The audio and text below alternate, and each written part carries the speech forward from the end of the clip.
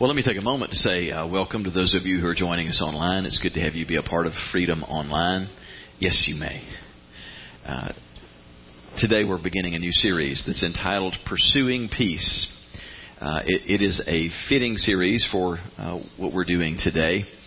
Jackie was asking me out of curiosity yesterday, she said, how is the message this week going to tie in to Mother's Day? And I said, well, it's a very natural tie-in because as we're talking over the next 3 weeks about pursuing peace, the message today, and I'm not saying this to try and put a shine on what a great job I'm fixing to do. It's just the honest truth.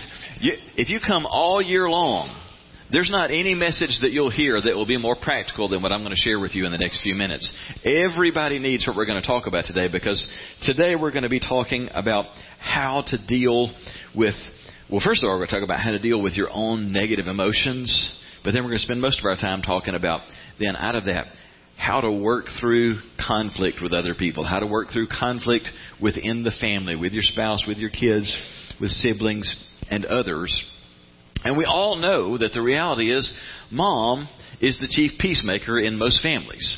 Mom is the one who has to be the glue to keep it all together when people are at odds. Mom is the first one who realizes when things aren't right. Isn't that the truth? It's the woman who realizes way ahead of us men when things aren't right and goes to work trying to put things right. But the truth of the matter is we're all called by the Lord Jesus to be peacemakers and to know how to work through conflict to a healthy resolution. And so that's what we're going to be talking about today. And we're going to begin in Ephesians chapter 4. I've actually got the passage in your outline, so if you just want to pull your outlines out and follow along with me. The Word is just full of practical instruction on how to get things right when we get at odds with one another. And one of the great passages that instructs us is in Ephesians 4, beginning in verse 25, where it says, "You must always speak the truth to each other because we all belong to each other in the same body. When you're angry, don't let that anger make you sin, and don't stay angry all day. Don't give the devil a way to defeat you," which, by the way, if you stay angry, it opens a door for the enemy to get a stronghold in your life. "When you talk, don't say anything bad, but say the good things that people need, whatever will help them grow stronger. Then what you say will be a blessing to those who hear you. And don't make the Holy Spirit sad.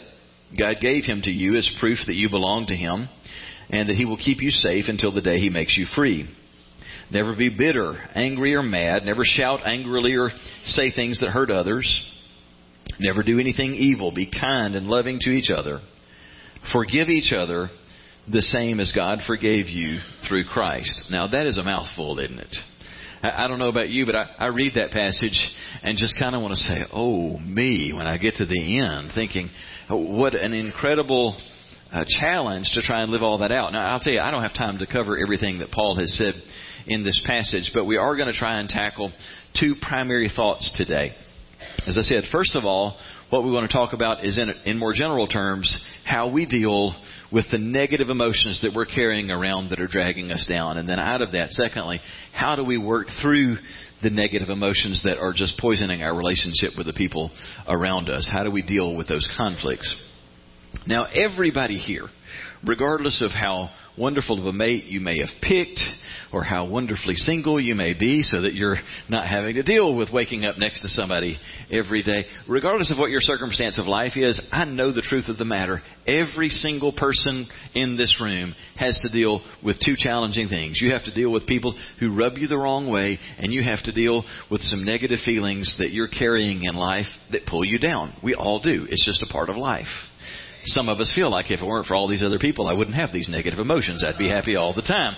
People are bringing me down. Well, until you move away to that island where you live all alone, you're going to have to deal with that. And by the way, if you ever make it to the island, you'll find out it wasn't just the people. That you've got your own junk. That you still struggle with your own feelings. So I want to just share with you some thoughts on both parts of this. So first of all, I just want to say a word about how do you deal with your own negative feelings. And when I say negative feelings, let's be specific in what we're talking about. I mean just the times when you feel frustrated, disappointed, hurt, angry, lonely, sad, all of those, they're God-given emotions. It is a healthy thing that we experience those things. It's how God has given us a capacity for dealing with bad things that happen around us. And so we have this ability to feel, sad, mad, disappointed, to feel these different things. The problem is when you experience those kinds of emotions and they just stay with you. You don't get past them to a better place. And so you just carry around all of this sadness over the bad things that have happened, and you're never able to get rid of it. You carry around hurt and anger over wrong things that people have done to you, and you don't know what to do with it. And so you just have this lingering in your life. And we could go on and on with these negative emotions that stay with us. It's the definition, it's the picture of a miserable human being, isn't it? We've all been at a place where that's been the case, where we just say, well, I'm just down, I'm just hurt, I'm just angry, I'm just lonely, and I just can't seem to shake it off. We'll usually kind of put that under, if we carry it long enough, we'll just put it under the heading of, I guess I'm just depressed, and sometimes we are. But ultimately, what's happening for many of us is we've got these negative God-given emotions that we're supposed to have experienced and felt, and then have had a way of dealing with that, so then we can move on and be at a good place in life. But some of us haven't learned how to deal with that. We haven't learned how to get rid of them. So I want to talk for a few minutes about that, and then specifically one set of things that we need to deal with. So first of all, I just want to give you a simple analogy that we all can follow. When you think about the negative emotions that you have in life, I want you to consider how they are like the trash in your life. Everybody in here produces trash. If I went to your house today, home from church, we could all find the evidence that you're generating trash at home, right? You know it's a fact because you've got little containers scattered around your house for that very purpose, to collect the trash. You have one really important one in your house. It is somewhere in or near your kitchen, and it's the one that has a lid on it. Why? Because some of your trash really stinks. Some trash is worse than others. And so your biggest trash can inside, the one with the lid, is in or around your kitchen. And there's nothing wrong with you by virtue of the fact that you generate trash. It just proves that somebody lives at your house. It's a reflection of how living things function. You realize one of the fundamental definitions of how you know that something is alive is that it produces waste? I mean, all the way down to a single-cell organism. If it stops producing waste, it is no longer alive. Living things is just a part of it. You've got to get rid of the junk. And so it's okay. If we're healthy people, we produce trash and we carry out the trash, right? What happens when somebody stops carrying out the trash? Well, first of all, it gets really nasty and just kind of unpleasant to be around. One of my children, who shall remain unnamed, is bad about this. She's one that likes to let the trash get really piled up before taking it out. Sometimes it doesn't fit in the container anymore. It's more of a pile. Some of you can relate to that. You know what I'm talking about. Some of you are masters of getting like 3 times as much trash in there. Just, I don't have to take it out. Just cram it down. We can get more trash in here. And then when it's time to take out the trash, it's virtually impossible to pull the bag out, right? Because we're stuffers. This is a good picture of what people will do with their emotions. You see, healthy people will take out the trash just at different points throughout the week. Now, bear in mind there's 2 extremes that you can go to with your trash. There's the person who can avoid taking out the trash, and that person always gets in trouble because, number one, it'll start stinking, and you just don't want to be around there because there's just too much trash and it's unpleasant to be there. And if you let it go long enough, bacteria and mold and yuck will grow, and it actually becomes a health hazard. And that is a picture of the person who is the emotional stuffer. You hurt my feelings, you disappoint me, you make me mad, and I'll feel it. And I'll remember it. I'll just never take out the trash and deal with it. I'll act like it's all okay. I just kept stuffing it down in my emotional can and carrying it around. But you know what? You start to stink as a friend, as a spouse, by being a stuffer. Oh, you thought you just stuffed it down and pushed it out of sight where nobody would know about it. But after a while, you just begin to stink as a husband or a wife. You're unpleasant to be around because you're carrying all this negative stuff around. Now, the other extreme, I've never known anybody like this, but would be the equivalent of a person who just is such a germaphobe, such a trash phobe, that every time there's a single piece of trash, we got to take the trash out. Somebody just dried their hands on a paper towel. Got to take the trash out. Who would want to live like that? You'd spend all your time taking the trash out. Well, you see, the emotional equivalent of that is the person who feels like, well, if I'm feeling something negative, if you bothered me, if you disappointed me, if you aggravated me, I just got to be real. I got to tell you, I got to set it straight right now. Nobody wants to be around that person. You'd spend all your time correcting everybody and telling them how much they came up short of what you needed them to be and do. Nobody needs that for a friend, a spouse, or a parent, do they? So there's a healthy balance somewhere in between where you recognize what's trash, you file it away, and on a regular basis, you dispose of it. So how do you do that? Emotionally, it's very normal, it's very healthy that just as you're going to be glad, happy, joyful, there are going to be times when you're going to be sad, disappointed, hurt, frustrated, just downright mad. How do you dispose of, carry out the trash of those feelings? 5 simple ways. I didn't put this in your outline. If you want to write it down, fine, but you'll probably be able to remember these. They're so simple. 5 ways that we take out the trash emotionally. And this is really, really simple. Number 1, sleep. This is a God-given thing. It's amazing how it works. It takes almost no effort. But everybody's experienced this. When you're way behind on sleep, your negative emotions just suddenly skyrocket. I was just feeling a little sad. I was just feeling a little bit agitated. But now that I'm laying here and it's midnight and I only slept 4 hours last night, and the more I think about it, I'm just ticked. I'm ready to rip somebody's head off the more that I've thought about how hurt and disappointed I am.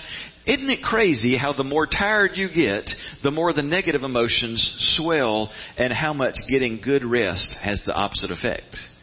The proof of that is, for those of you who are married, how many times have you gone to bed and the longer you laid there and thought about it, the more you just got madder and madder, and you just need to straighten this out tonight, and when you've tried to straighten it out, it didn't get any better, it just got worse. And then you finally went to sleep, and 8 hours later you woke up and a miracle happened. That big hairy monster that was just taking over your brain that had you so angry and agitated somehow had left. And you're going, why was I so mad last night? Why was that such a big hairy deal? What has happened is God has given rest as one of the ways that the trash gets taken out in your life. It doesn't fix everything. It doesn't solve every problem. But it is a healthy reminder, and it is, by the way, a very biblical teaching, that rest is a key part of what has to be a regular part of your schedule, your daily and weekly schedule, that you stay caught up on rest. When I'm just so wrought up, a lot of times I need to ask myself the question, am I well rested?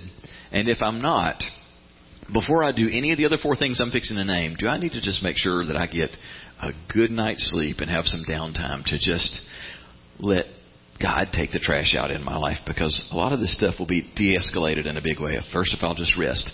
The second thing that I can do to take out the trash is, and the final 4 are all going to start with the word talk. Number 2 is talk to yourself.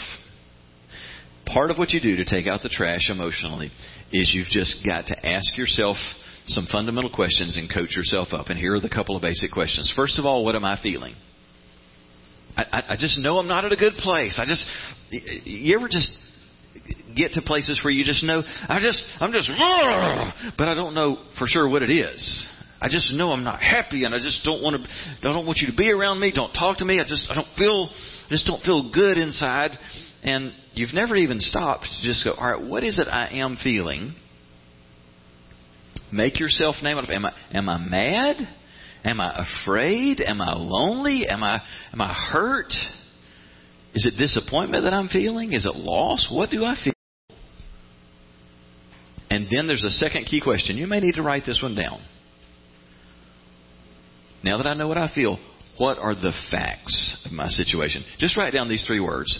Facts over feelings. It costs you $100 an hour to learn this principle if you go to a professional counselor. It's one of the basic things that they will teach you.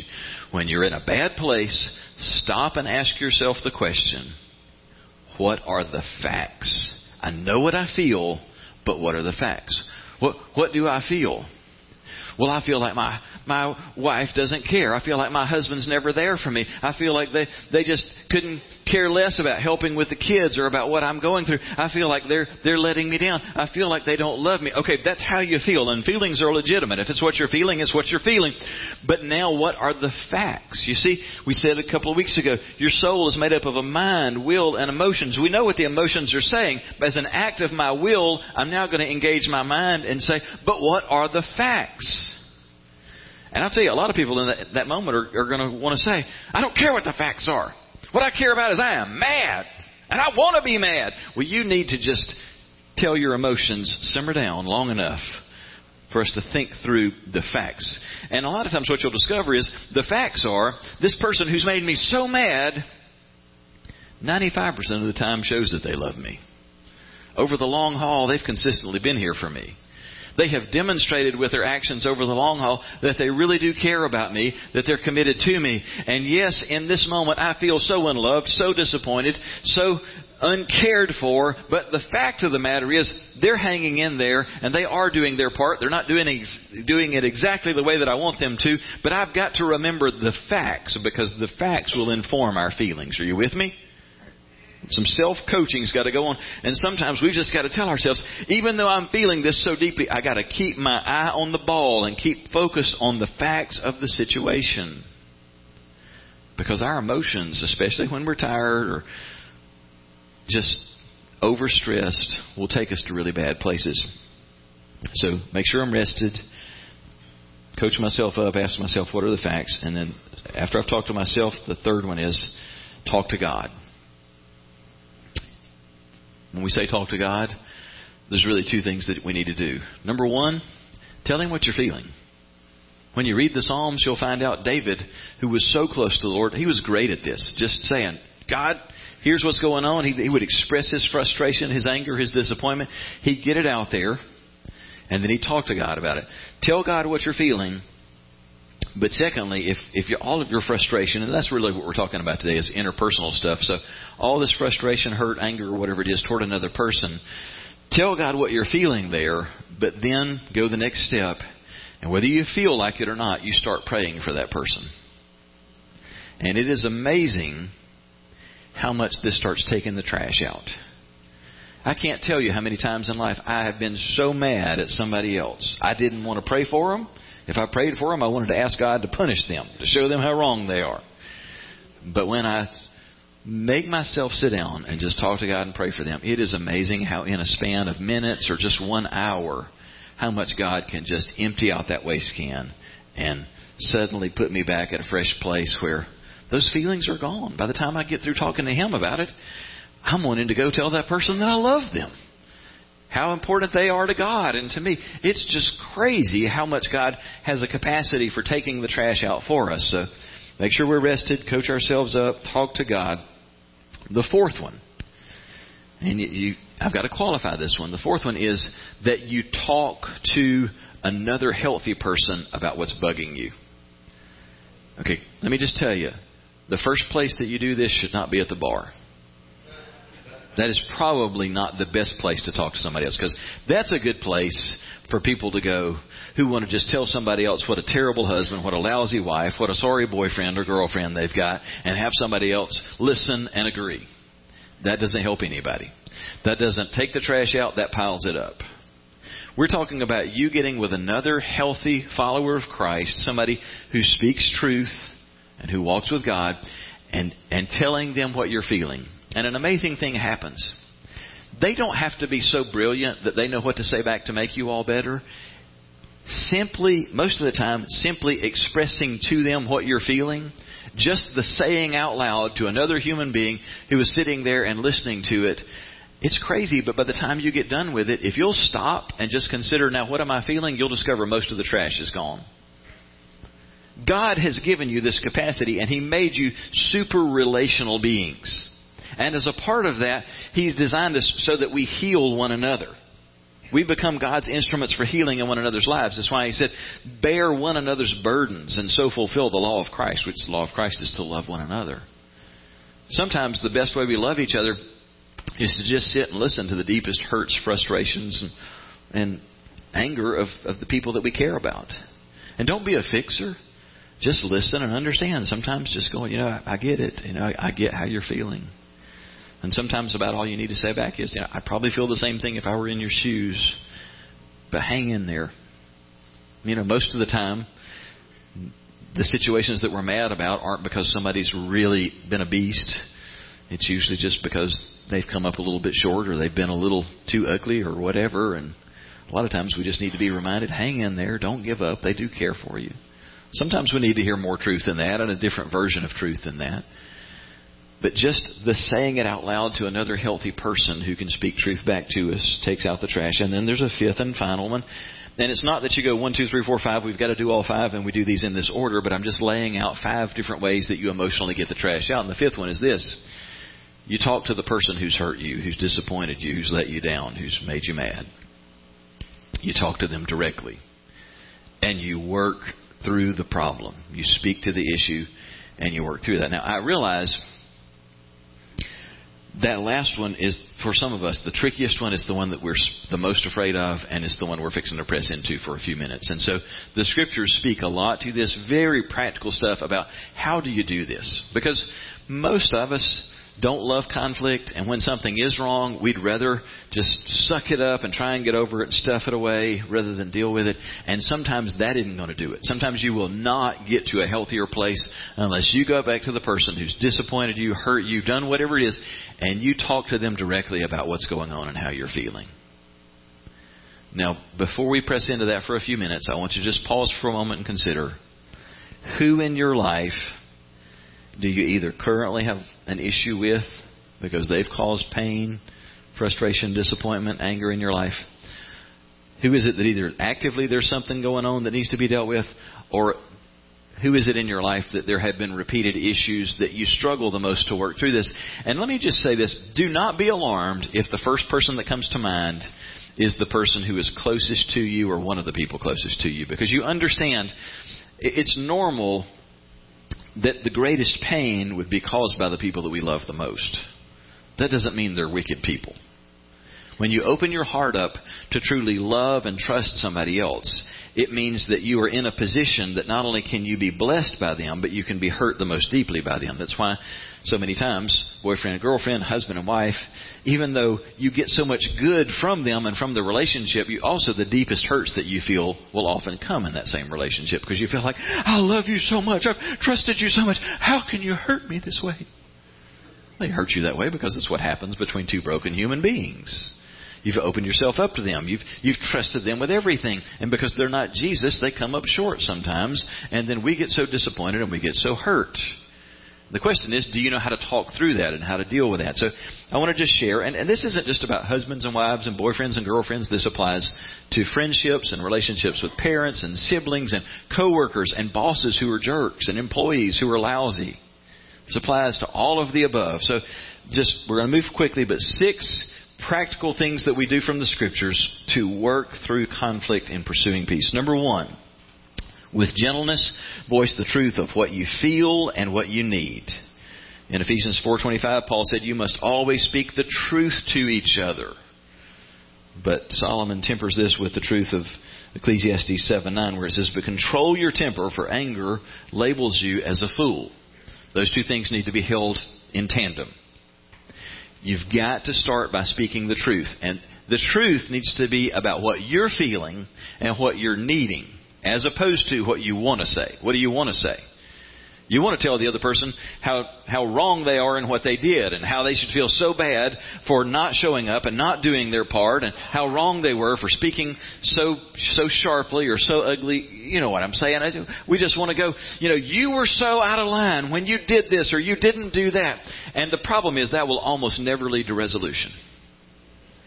Because what will happen if I'm at odds with Jim and I begin by saying, Jim, I am so ticked at you because you remember the day when you... That's exactly right. We start doing this and then we start getting mad. Then, if I'm verbally or even physically shaking my finger at Jim and telling him just what a low-down sorry friend he is and how much this series of things that I'm going to rehearse demonstrate that, he is either going to put up a wall and close his shell, or more likely, he's going to bow up and defend himself. Neither one leads to resolution.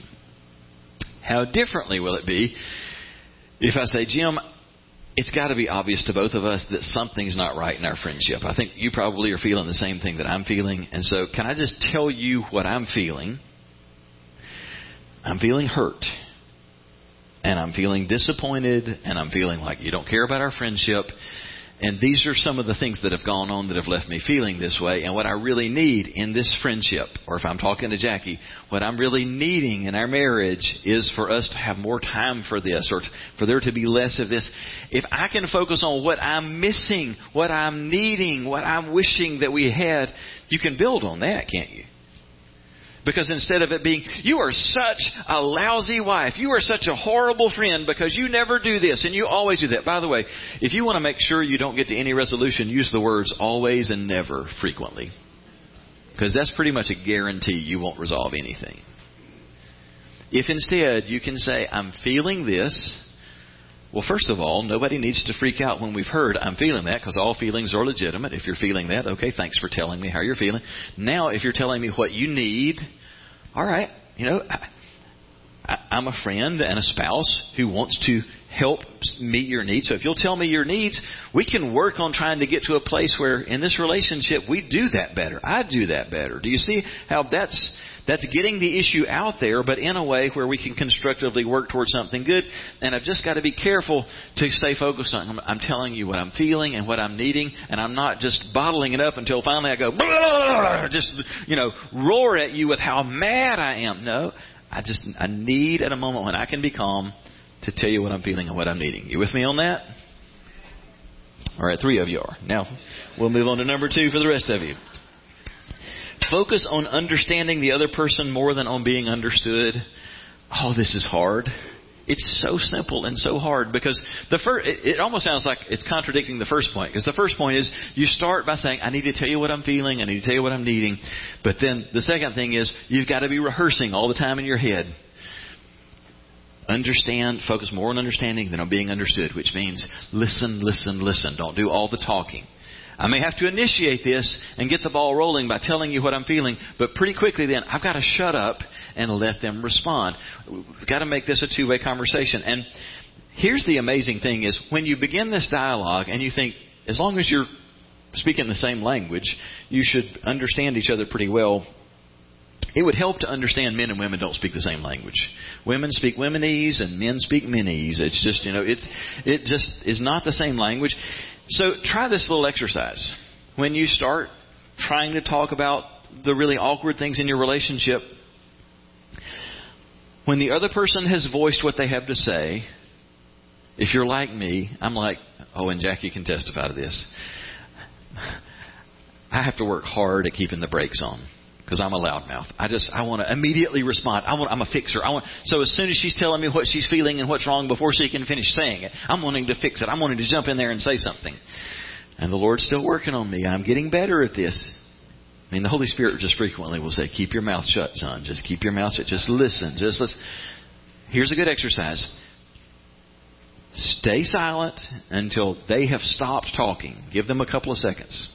Jackie's a little tricky because sometimes she'll make these little pauses in there and I'll think she's done and I'll go to jump in and she ain't done. So listen long enough to make sure that they're done. And then, now here's the real test. See if you can say back to them what they said to you. Here's what I want you to do. You say, okay, here's what I hear you saying. And I don't mean say word for word what they said. You repeat it back in your own words what you understood them to say. Sounds like the easiest thing in the world, doesn't it? You're listening to somebody else speak English. Just say back to them what they said to you. Men, you will be amazed how many times your wife is going to shake her head and go, that is not at all what I just told you. And you're like, that's exactly what you just said. You are missing the point. And at that point, instead of bowing up, that's when you say, okay, help me out. I want to hear what you're saying. You'll be surprised if you'll do this exercise how many times you find out the problem isn't that somebody's a bad person. The problem is you're not communicating. You're not communicating about how you're feeling and about what's not getting done and what's being done that's hurtful. And when you try and talk about it, one of you is not hearing what the other one's saying. So you do this exercise until you can clearly say, okay, so what I understand you're saying and feeling is this, and they can go right on. That is exactly what I was saying. And don't be discouraged if it takes 2 or 3 or 4 tries to get it right. Focus on understanding. James said, you must be quick to listen, slow to speak, and slow to get angry. And as I've said here in your notes, most conflicts begin to be resolved just when both parties feel heard. If you just get to the place that you both know that you've truly heard and understood what the other one is feeling, you're more than halfway to the finish line. Just getting to the point of effectively communicating. So repeat back to the other person what you hear them saying. Number 3. Okay, I'm going to go ahead and tell you, there are some people in the room, some people watching and listening online. The Lord has you here today because you need number 3. If you are in a relationship where, if we just had testimony time, and your honest testimony was, when we try and deal with the hard stuff, it always gets out of control. I would hate to admit it in church, but the truth is we just start yelling, or we start using ugly language, or we start name calling. We don't sound anything like the Christians we look like on Sunday morning. I'm not asking for a show of hands. I do not want to see your hands. But if we had to say, how many of you, your disagreements turn into ugly fights? There's a whole bunch of folks in the room who would have to say, it's happened way more times than I'd ever want to admit to. Okay, if that's you, and if you are in a relationship that you fear even having to deal with the really hard stuff because of how quickly it goes to a bad place, if you'll do what we're fixing to talk about for a minute with number 3 here, it will head nearly all of that off. And the principle is simply this. Outside of a time of conflict, in a calm moment, have a conversation where you set up clear boundaries to create safe space for talking through the hard stuff. At our house, one of the not so spiritual things that we enjoy is we all like UFC. I know it's barbaric and it's people beating each other's brains out, but it's still pretty entertaining, isn't it? But it's interesting, whether it's boxing or martial arts or UFC or whatever, that they always set aside kind of relatively speaking, the safe place to do it. They do it in an elevated ring where the ground is not cement. It's got a little give to it. And, like for boxing or whatever, the ropes have some give to them. And the turnbuckle, the posts in the corners, they've got padding on them. And you don't fight just all over the room. You do your conflict in the ring. And if you're boxing, you don't fight with your fists. You put on big padded gloves. Now, you can still get hurt in the ring, and people do from time to time. But all of these things are put in place so that in the midst of the conflict, you can do the conflict without anybody getting killed, without anybody being permanently damaged. And when it comes to conflict, you need to set some boundaries so that it's very clear in advance. Every time we've got to deal with a hard thing, we've got some specific things in place. Padded gloves and headgear and the things that will make sure that we're not going to do permanent damage to each other. So these 5 things are the padding, the boundaries that'll keep us safe. And these need to be agreed on in a calm moment, that we will never, ever again have a disagreement where we violate these 5 boundaries. We agree that if either of us violates these 5 boundaries, the conversation is over until this boundary is respected again. We'll call time out on the conversation for 2 minutes or 5 minutes or an hour or a day, whatever it takes, until we can deal with this conflict with these boundaries in place. Here are the 5 boundaries. Number 1, no shouting. You never get closer to resolving a conflict by shouting. Paul said in Ephesians 4:31, all shouting and slander must be removed from you. Now, it's going to start, if that's been a pattern, and you talk about this and we're going to get rid of it, I will tell you, there's going to be a conflict where somebody starts to get loud again. And if it's your partner, if it's the other person that starts to get loud after you've agreed, you're not going to shout at one another. The first thing you do in response to that is when they go high, you go low. We've talked about this before. I don't mean go low like with a dirty punch. I mean, you go low with your voice. When you hear them, they're starting to get hot and bothered. They're starting to get loud. You cut your volume by 50%. Without saying anything to go, see there, you're doing what you always do. You're just being a hothead. You're ignoring our boundaries. You don't say that. That doesn't help you at all. They start getting loud. You get really quiet. You emphasize the fact that we're not going to let this get loud. I'm going to go so low you're going to have to listen hard to what I'm saying. And without having to go, see how loud you're being? It's drawing attention to the fact that we agreed we're going to keep this thing down here while we talk about it. And if they just insist, well, I don't care, I'm a hothead, you made me mad, so I'm going to be loud, then it's okay to call time out. We've said what the boundaries are for our conflicts. And as much as I'd love to straighten you out right now and rip you a new one, I'm not going to do that. I'm just going to call time out. First of all, we're going to take 5. And if in 5 minutes you've cooled off enough that we can do this conflict within our boundaries, then we'll talk through it.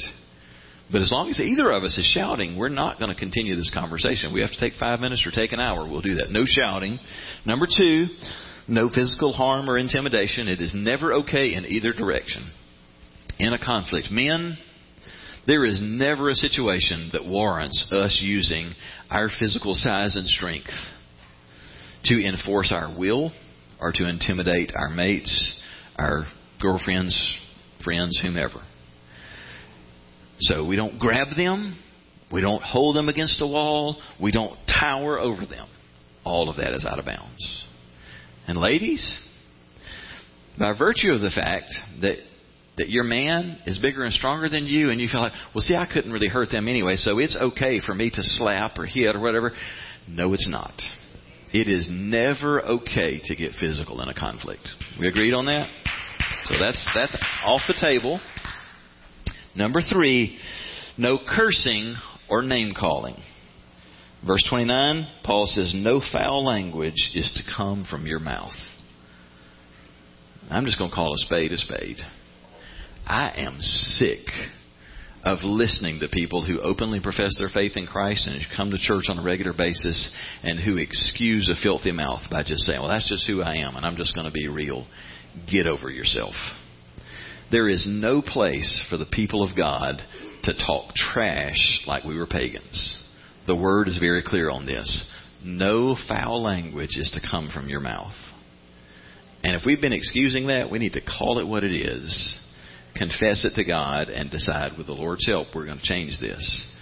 There is no place for us in a conflict to be spewing a potty mouth at one another, whether it's foul language or name calling. I mean, Jesus was spot on with this. He's talking about how in conflict, if you use names for each other, he said, if they say to their brother or sister, you idiot, they'll be in danger of being condemned by the governing council. But if they say, you fool, you'll be in the danger of fiery hell. He's just driving home the point. Names and these kinds of words have real power to do damage, and there's no room for this in your relationships. So it has to go. It's out of bounds. Number 4, no threats. And I'm not talking so much about threats of physical harm, because I don't think that's usually where we go in conversations. But I tell you, in marriages and in love relationships, you know what the threats are. It's threats of divorce. It's where you start bringing up, well, maybe we just need to go our own separate ways. Maybe we need some time apart. Or here's another thinly veiled threat. Well, maybe it was a mistake that we ever got married in the first place. That's a threat. It's just a thinly veiled threat. It's a weapon of mass destruction with your words, saying, I hate this relationship so much, I hate being with you so much. I'll just say, well, maybe we shouldn't have ever even got together in the first place, which implies, well, the obvious solution then would be we need to go our separate ways. But I'm not going to say that out loud. I'm just going to plant the seed. Threats are off limits in a conflict. We do not threaten the people that we love. And then 5th and finally, if you're serious about setting healthy boundaries for your conflict, no sarcasm. You don't get to have a smart mouth. Now, some of you are thinking, well, what in the world are we going to talk about when we have a conflict if we get rid of all that? We can't shout, we can't cuss, we can't call names, and we can't be sarcastic. He's used up all my material. Well, what we're left with then is adults working through a conflict in a constructive way. Not sarcastic, not calling names. Solomon said in Proverbs 15:1, a gentle answer deflects anger, but harsh words make tempers flare. Do you want to just give room to vent tempers, or do you want to work toward resolution? Now, here's the kicker. You gotta spell these 5 out, and you got to do it in a calm moment. Some of you, you're seated next to the person that you need to have a conversation with about this. And one of the healthiest things that you could do this Mother's Day is just at a nice time this afternoon when you're not in the middle of a conflict to say, you know what, I love you. I love doing life with you. And I hate the moments that we've ever had where we say really hurtful things that we regret to each other. So let's do what we can right now to do what the pastor talked about, to safeguard our relationship. And can we just agree on those 5 boundaries that we will never let ourselves do these again? And on the moments when we slip up and we let one of those things come in, can we just agree that we love each other enough that we'll call time out when that happens? When somebody drops the F-bomb, when somebody starts to get loud, when somebody calls a name, that we just go, whoa, wait a minute. We agreed we love each other too much to go there. So we'll take a time out if we need to here. Would you agree that that would help a great deal to just agree on those 5 and live by it? Somebody say amen. All right, let's move on. We're almost done. Number 4, be wise in choosing how much to address and when to address it. Proverbs 12:16 says, when a fool is annoyed, he quickly lets it be known. Smart people will ignore an insult. See, this references the person who wants to take out every piece of trash every time it comes up. There are, especially if you're in a marriage, and especially if you're in the first few years of a marriage, you're going to find 1,000 things in a week that just it's like a little pebble in your shoe. It just kind of rubs you the wrong way. If you voice all those, you're going to have a miserable marriage. It is a smart person who will ignore the little irritations. Proverbs 9:11 says, fools show all their anger, but the wise hold it back. That doesn't mean you become a stuffer. It means that you're wise enough to know, hey, there's 5 different ways to take out the trash. Only one of them is to confront the person who irritated me. The truth of the matter is, some of the pebbles in your shoe, figuratively speaking, were put there by God to work on your rough edges. They needed to be there. It's not that your mate needs to change. It's that your short temper, your short fuse, your neediness, it's all about me, needs to be addressed. And God's creating some rub in your life.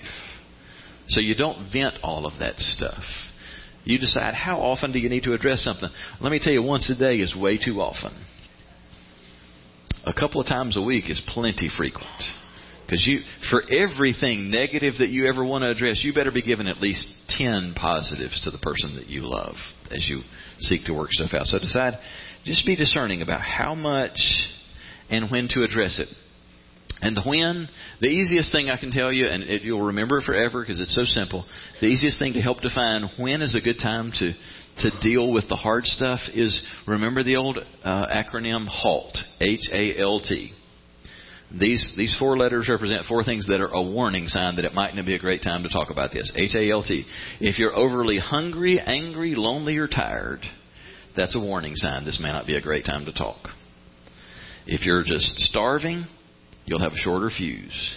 If you are just ticked off, you probably need to go for a walk or a drive or something until you get the anger under control. It may be that you got to sleep till you can calm down enough to talk. Hungry, angry, lonely. When we are just feeling incredibly lonely, that's a hard time to have a really hard, lengthy conversation. And the last one, just tired. If you're just too exhausted. A real problem for married couples is so many times, especially when you're both working and when you're raising kids and you're trying to have healthy boundaries and we don't fight in front of the kids and all that stuff. And so you wind up where you've carried frustration through the day or through the evening and you never really had time to deal with it until, thank goodness the kids are finally in bed. We're exhausted. We just got enough energy to fall into bed ourselves. And now we're mad at each other. And we're not supposed to go to bed mad. So now let's talk about it. And you're in the worst frame of mind that you could be to talk about it there. But somebody told us way back up the line, you should never go to bed angry. I'll tell you, lots of years of experience have taught me this. The bedroom is not a great place to work out most of your conflicts. Sometimes you'll sort of have to.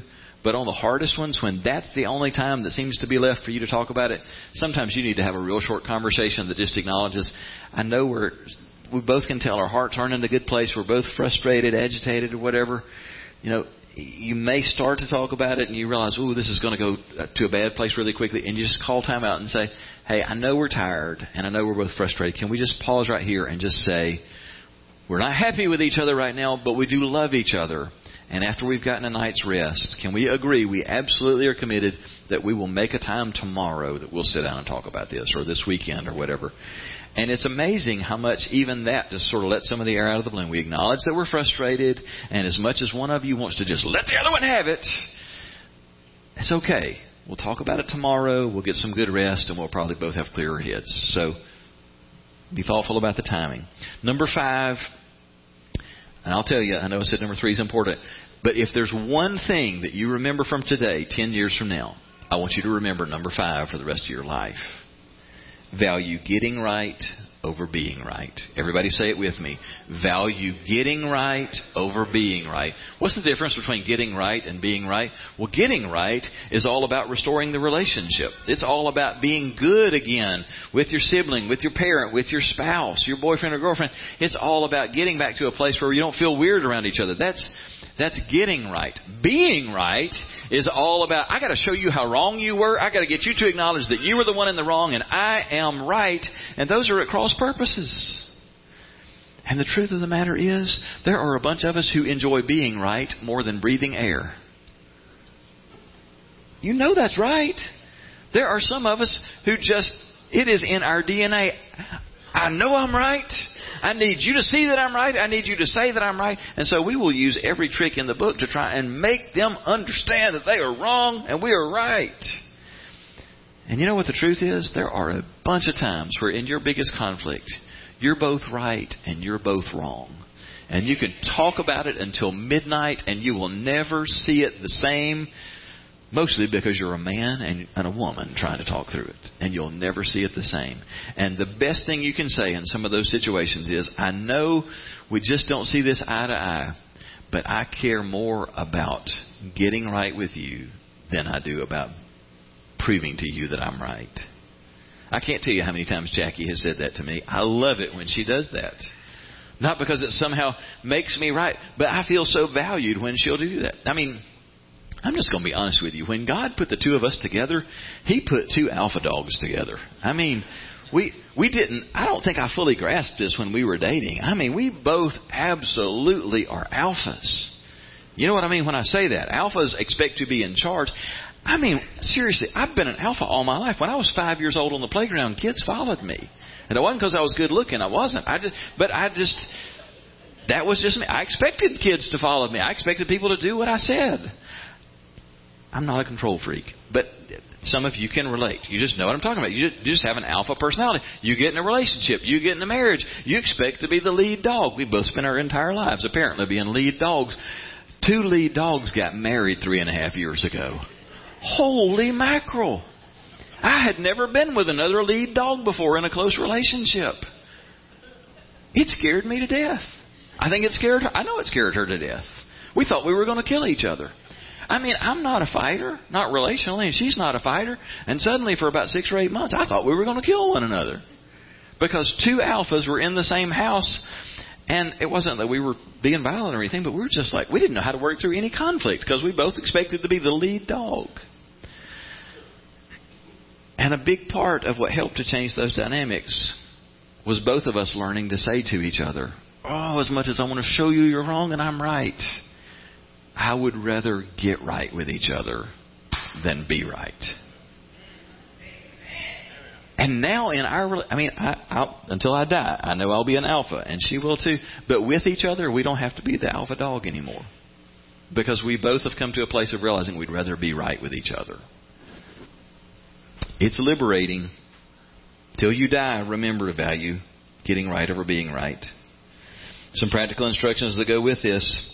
Paul said, stop being angry before the end of the day. One of the easiest ways to do that when you're just like, we just cannot seem to get this worked out. Okay, we're probably not going to get it worked out. Let's just decide we want to be right with each other.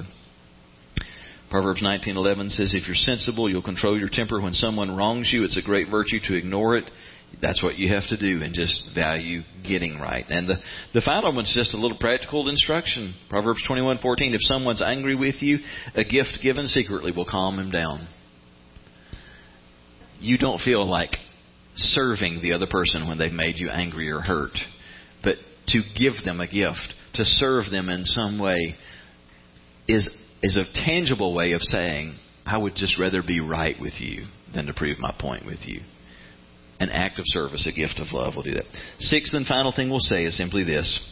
always be willing to ask for and to offer forgiveness. In the last verse we read, Ephesians 4:32, Paul said, "Be kind to each other, tender-hearted, forgiving one another, just as God through Christ has forgiven you." When you have forgiven your mate more than Jesus has forgiven you, then you can think about holding a grudge, but until then, we've got no ground to stand on. And Paul's just reminding us of this. You just be as willing to forgive as you've been forgiven. Isn't it amazing how much that's an equalizer? When you're like, I'm just so sick of them doing this again and again. No matter how many times I say it, they never do it or they always do it. In your mind, you're rehearsing this. And your heart's going, and they don't deserve to be forgiven because I've brought it up again and again, and they still screw up. If we'll just take a step back and go, I wonder how many times Jesus was tempted to feel this way about me. How many times has Jesus forgiven me for the same thing again and again and again, and I swore I'd never do it again, and I've gone back to it. And the Scripture says that's how we forgive each other. Now, forgiveness doesn't mean that you can erase your memory. Don't you wish that you could press a button and do that? Forgiveness would be easier if we could do that. But forgiveness means this: I'll never bring it up again as long as you don't keep repeating it. I won't bring it up, and I won't bring up this instance even if you do repeat the behavior. I won't bring it up again, and I won't seek to punish you because of it. Forgiveness means I throw away the right to try and punish you in any shape or form because of this offense. I'm letting it go. And you can't wait until the other person deserves to be forgiven before you forgive. Because if Jesus waited until we deserve to be forgiven, we'd all go to hell. Literally. You give it when it's not deserved. Be free in offering it. Be free in asking for it. The final note there is if we wait for forgiveness to be deserved before we offer it, we will stay at odds with one another forever. So, back to the original question. Who in your life is causing the rub? In what relationship do you need to put these things into practice? Are you carrying around some emotional trash that needs to be carried out? Would you like to be free of that? Because this will work for everybody. What does the beginning point need to be? Are you strung out and exhausted right now and need to rest? Do you need to coach yourself up in terms of facts over feelings? Do you need to just go to God with this? Do you need to go find somebody to talk to? Do you need to go talk to that person? Would you join me as we go to the Lord in prayer right now? Father, I pray that you would give us grace to put into practice the things that we have looked at in your word today. And I pray that you would do a work of healing. Lord, that you would stir in us a deep love for one another that would enable us to give grace and forgiveness where it's needed and to ask for forgiveness. I pray that you'd bring real peace in marriages and in hearts and lives, that you would restore us.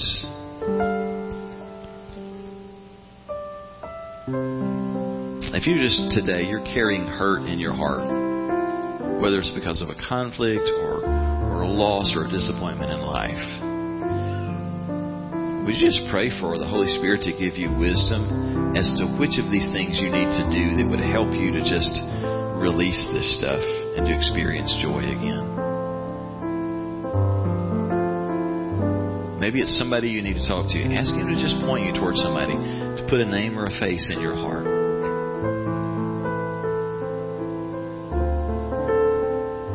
God, I pray that you would give us the courage to move forward, to let go of hurts and to find real healing. And we pray that today over everyone here. Do a fresh work of healing and restoration among us, we pray in Jesus' name. Amen. Hi. Thanks so much for taking time to tune in and listen to the message today through Freedom Online. We would love the opportunity to meet you personally anytime that you're in our area. But if today you heard something that really connected, or that maybe you've got questions about, you'd like to talk with somebody or have someone pray with you, we'd love to hear back from you. You can reach us in a couple of different ways. You'll find on the website a contacts link. You can contact me or any member of our leadership directly, or you can call us at the number that you see on the website or at the bottom of the screen now. Thanks again for tuning in, and we hope that you have a great week.